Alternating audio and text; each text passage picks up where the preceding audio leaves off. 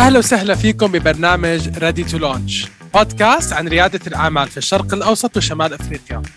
هذا البودكاست هو تعاون ما بين The Straight Up Startup ومركز دراسات الشرق الأوسط في الويلسون سنتر، والهدف من هذا التعاون هو تسليط الضوء لأصحاب المصلحة في بيئة الأعمال والريادة.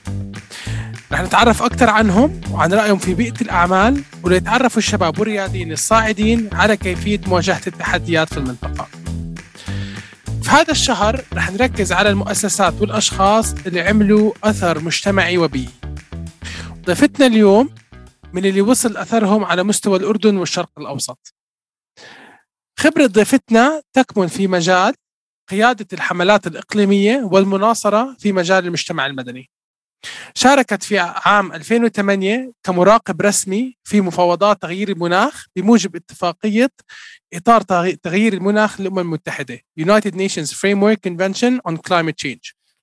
مخرجاتها أصبحت مرجعا سياسيا للمناخ في العالم العربي. بالإضافة لعبت دور رئيسي في اتفاقية باريس للمناخ من خلال إدارة حملة إعلامية لجعل جامعة الدول العربية توقع الاتفاق بنجاح. وضيفتنا هي صفاء الجيوسي. أهلا وسهلا فيك صفاء. أهلا فيك رجائي.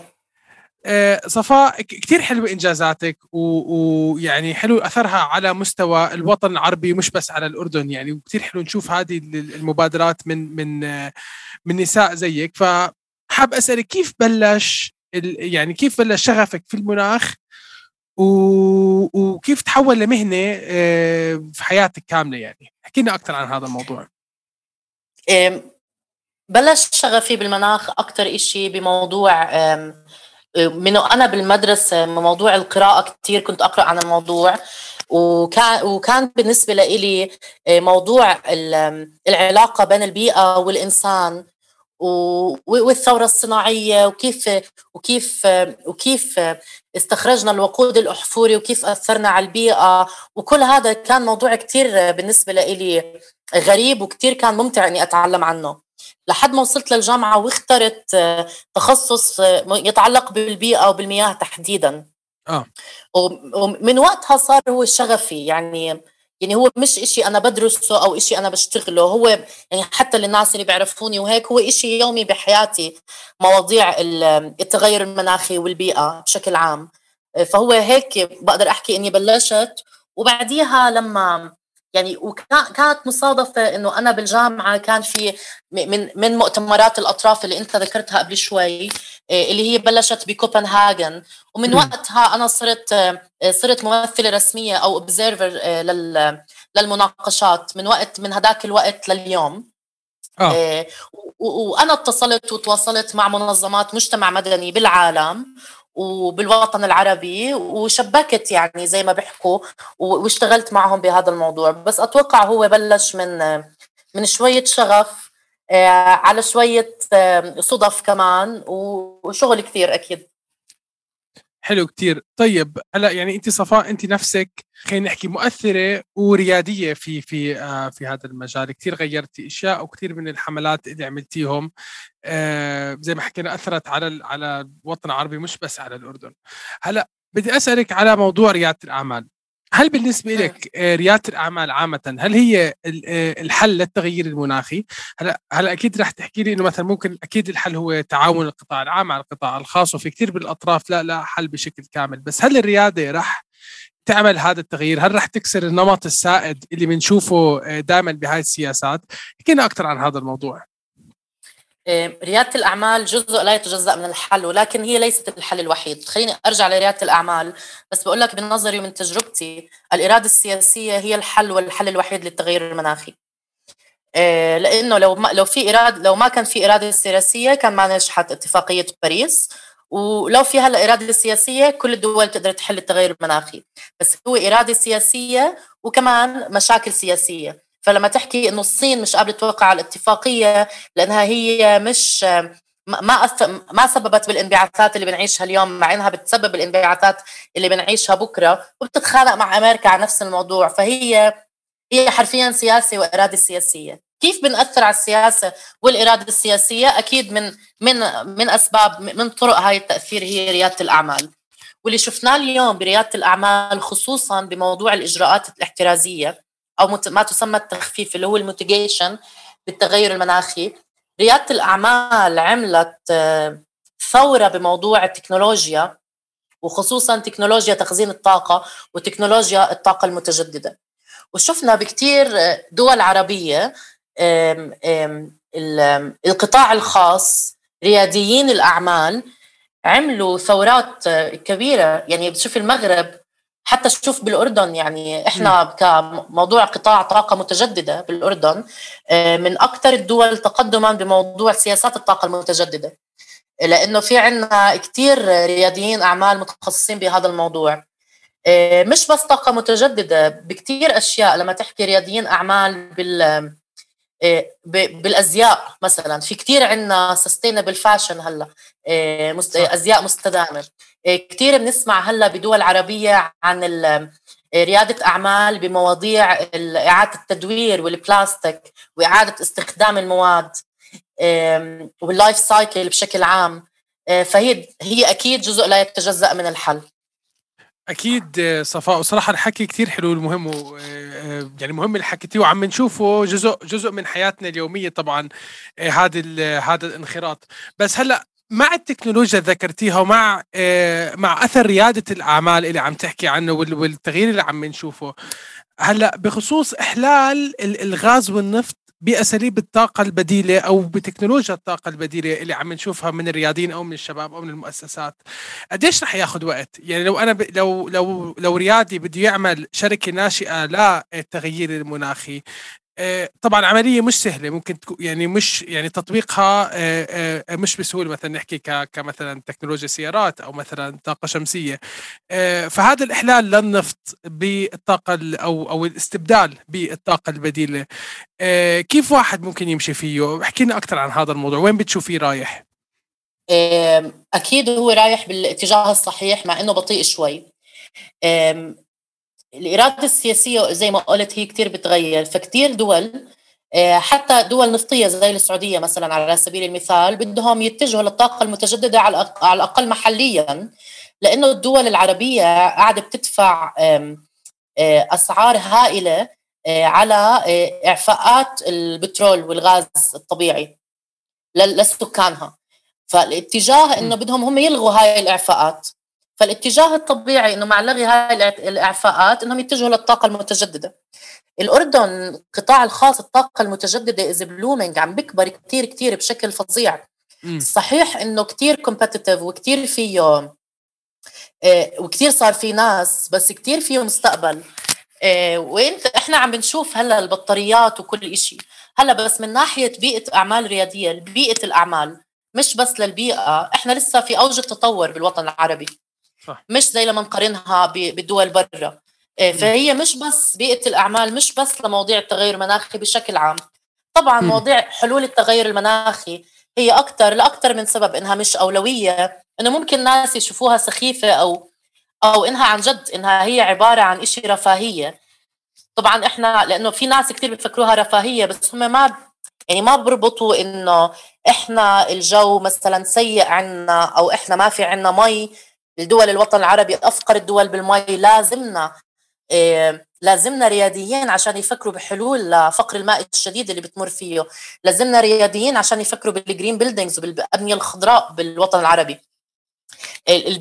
البيئة حقيقي بدها كتير كتير شغل، ولكن في كتير عقول رائعة وللأسف عم بتروح برا بالوطن العربي. يعني دائما نتعرف على هدول الناس بدول الأوروبية مثلا أو بأمريكا أو بكندا اللي هم اخترعوا أشياء لحلول التغير المناخي، والدول زي ما بيحكوا دول الشمال هي اللي تبنتها. صح. وتعقيبا على حكيك صفاء، كتير مهم حكيتي إنه قديش الأثر على قد ما هو موجود على قد ما عم بحسوا فيه أكتر. يعني لازم يكون في توجه أكتر على هذا الموضوع، وخصوصا النقطة الغير ملموسة المجتمع ممكن ما بيشوفها، اللي هو الأثر المجتمعي والجندري للتغيير المناخي، خصوصا للمجتمعات الأقل تمثيلا. ممكن تحكي لنا أكتر عن هذا الموضوع؟ أنا بعرف أنك اشتغلتي أو تعملي بهذا المجال أكتر، بس الناس ما بتشوف التغيير المناخي، كلنا بنشوف يعني التحديات الإنسانية اللي بتصير معهم، هو أكيد جزء منها التغيير المناخي. احكي لنا أكتر عن هذا الموضوع، بحب أعرف. لما تروح على المزارعين أو مزارعين مثلا من تجربتي الشخصية مثلا بوادي الأردن، أو صيادين بدلتا مصر، أو مزارعين أو ناس بيشتغلوا بالصحراء المغربية، هم عارفين إنه الجو تغير، عارفين إنه في إشي غلط عم بصير، بس هم مش قادرين يربطوه بالتغير المناخي.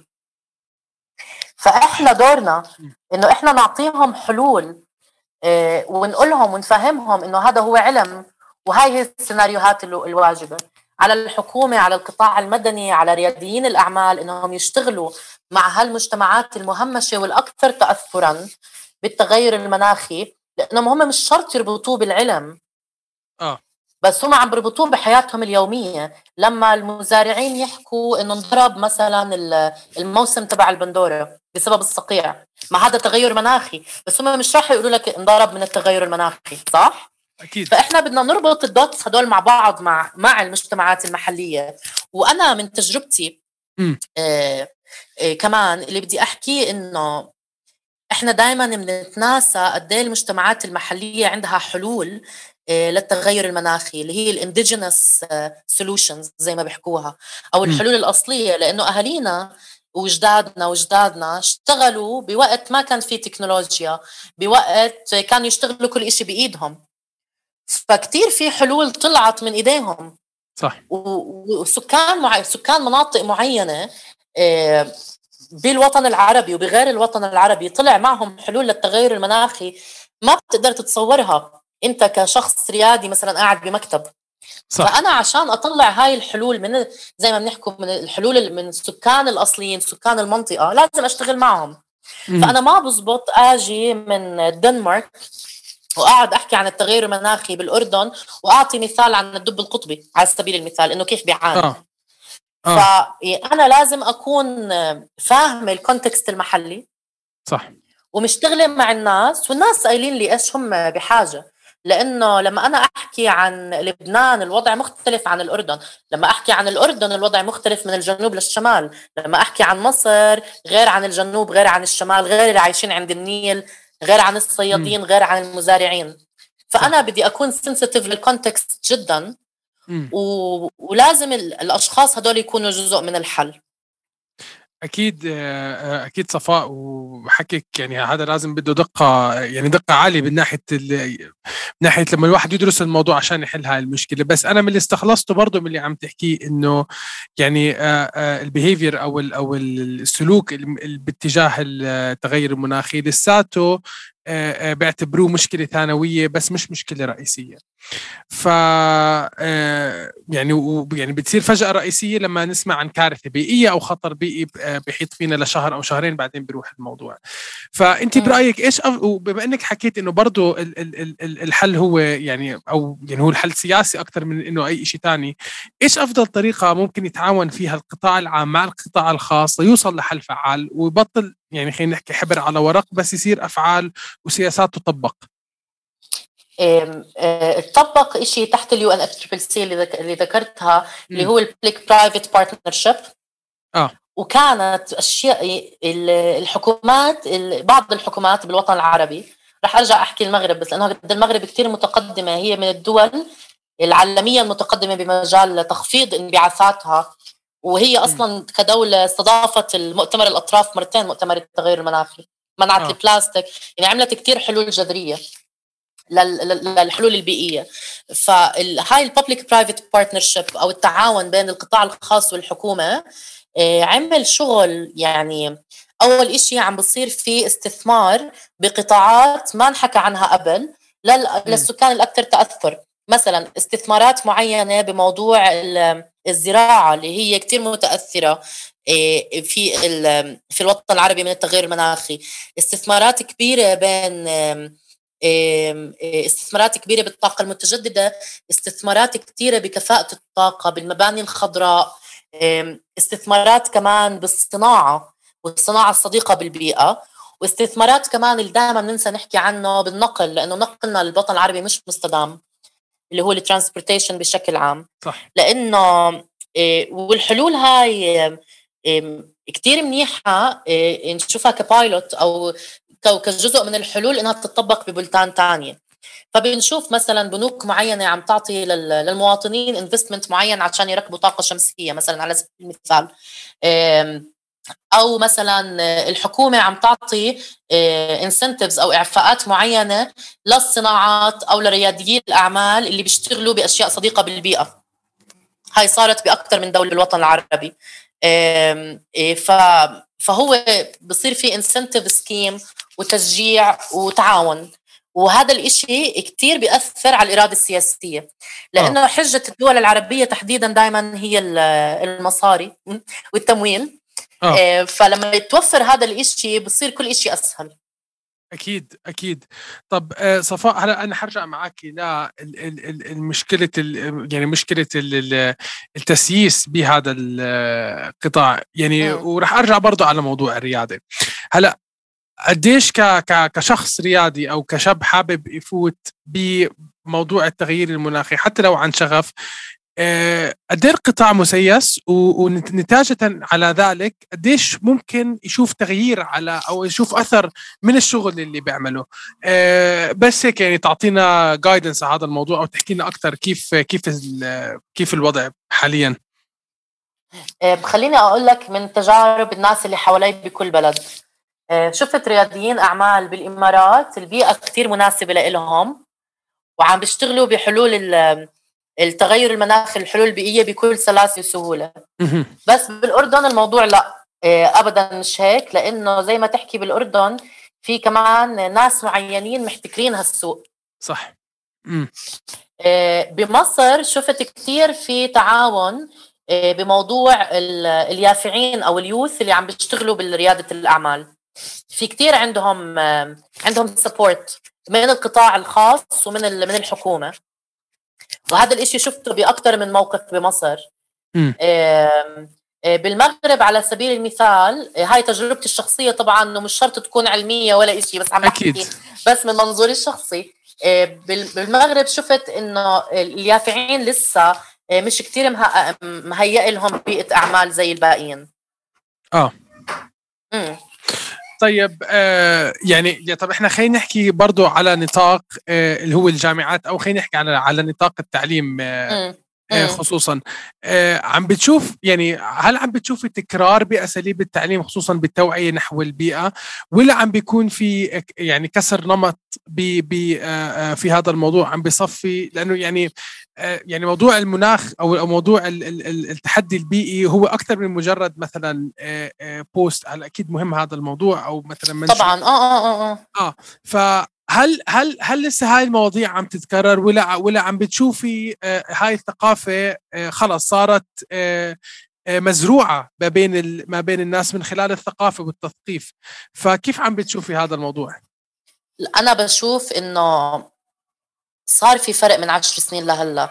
يعني قبل 10 سنين لما كنت أحكي للناس إيش بشتغل كانوا بيضحكوا علي، إنه إيش عم بعمل، يعني إنه ننشر الغسيل برا، ما ننشر الغسيل برا، إنه هيك فكروا شغل التغير المناخي. واو. اليوم اللي بنكون قاعدين بجلسات عائلية كبار بالسن بيحكوا عن التغير المناخي. فحسيت إنه في فرق. بس هل هو بعمل يعني أنا بنظري التوعية الحقيقية هي التوعية اللي بتعمل ضغط على الحكومات، اللي بتعمل ضغط على القطاع الخاص، اللي بتعمل ضغط إنه يصير في التغيير بالسياسات. هل وصلنا لهاي المرحلة؟ لا. لما أنا يكون عندي ضغط مجتمعي، شفنا برا بأمريكا صار في موفمنت اسمها فوسيل فيولز دايفستمنت، عملتها مؤسسة 350.org اللي أنا تطوعت معهم واشتغلت معهم بأكثر من مناسبة. هالمؤسسة حكت إنه يا طلاب ويا جامعات اضغطوا على حكوماتكم، اضغطوا على ولاياتكم، واضغطوا على جامعاتكم إنها ما تقبل أي تمويل، وترجع التمويل اللي أخذته من قطاع الوقود الأحفوري. والنجاحات اللي صارت هائلة. اوكي. فكتير في حمل علينا كأشخاص بالوطن العربي، إنه إحنا نوعي اللي حوالينا، وإنه إحنا نعمل هذا الزخم اللي نقدر نغير حقيقي. أكيد. يعني صراحة حكيك كتير مهم وكتير حبيت الشفت من قبل 10 سنين لهلا، وإن شاء الله يكون على ديمومه. وأنا متأكد أكيد هلا يمكن ناس عم بتواصلوا، شباب عم بتواصلوا معاكي أكتر عشان هذا كتير عن جد عن جد كتير عن جد كتير. وبس الفكرة إنه أتوقع وجود جيل جديد كمان طالع بالتغير المناخي منفتح على الجيل الأصغر، هذا كتير إشي منيح، لأنه هذا الإشي أنا ما لقيته وقت ما أنا بلشت. أكيد صح، وكتير حلو. إن شاء الله دائما نشوف هذا الموضوع في تقدم ويعني ويكون أحسن الموضوع. طب أنا هلأ قبل ما ننهي حلقتنا اليوم صفاء، حاب أطلب منك اللي هم the before you launch words of wisdom. إيش بتحكي هلأ إذا في ريادي أو ريادية قدامك عنده فكرة أو عنده فكرة بده يعرضها عليكي وبده يعني خلاص شايفه هذا كارير باث أو مهنة مطولة، إيش ممكن تحكي له؟ إيش النصائح؟ إيش بتحبي تحكي لهم؟ أنا بشوف إنه إذا شخص إجاني عن جد الإشي رح أحكي له إياه إنه أنت لازم يكون عندك شغف بهذا الموضوع وعلم، تكون دارس الفكرة، لأنه رح يمر بكتير مطبات هذا الشخص، وإذا ما كان عنده هذا الشغف ممكن يفقد الأمل إنه يكمل. والإشي الثاني إنه يساعد الناس التانيين، لأنه ويساعدوا بعض، لأنه كل ما كان العدد أكبر من هالنشطاء وهالناس الواعيين بالموضوع بصير في زخم أكتر على الموضوع وبصير في وعي أكتر. يعني حتى إحنا بالأردن يعني الملك عبد الله بيحكي قاعد بالمؤتمرات عن التغير المناخي، وهذا إشي رائع. يعني فإحنا عم بنشوف في تغيير بالسياسة، سواء بالأشخاص وسواء بالسياسيين، وهذا الحكي يعني أنا بكون كتير مبسوطة بس أسمعه. والإشي اللي بدي أحكيه إنه لازم نلاقي النيش، هذا الشخص يلاقي الإشي اللي بيقدر يشتغل فيه المميز عن غيره، لأنه إحنا بنعرف مثلا بالأردن على سبيل المثال كتير ناس لقوا الصعوبات بموضوع إعادة تدوير الورق.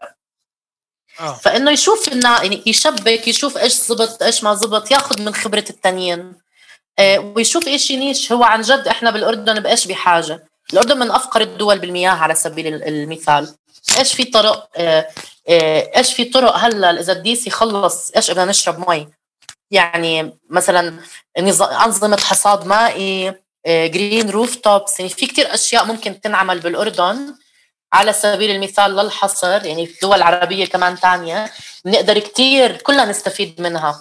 فأنا ما بدي كشخص ريادي يكون عندي شغف.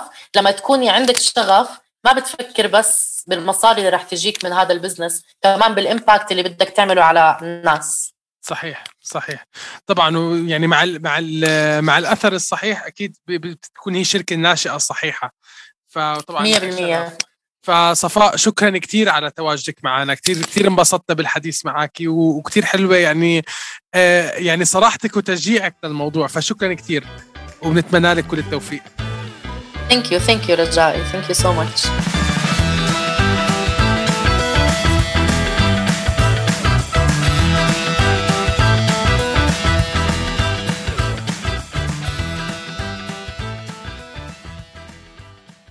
هذا البودكاست ممول من خلال منحة مقدمة من وزارة خارجية الولايات المتحدة الأمريكية. الآراء والنتائج والاستنتاجات الواردة في هذا البودكاست هي آراء الضيوف ولا تعكس بالضرورة آراء ونتائج واستنتاجات وزارة الخارجية الأمريكية.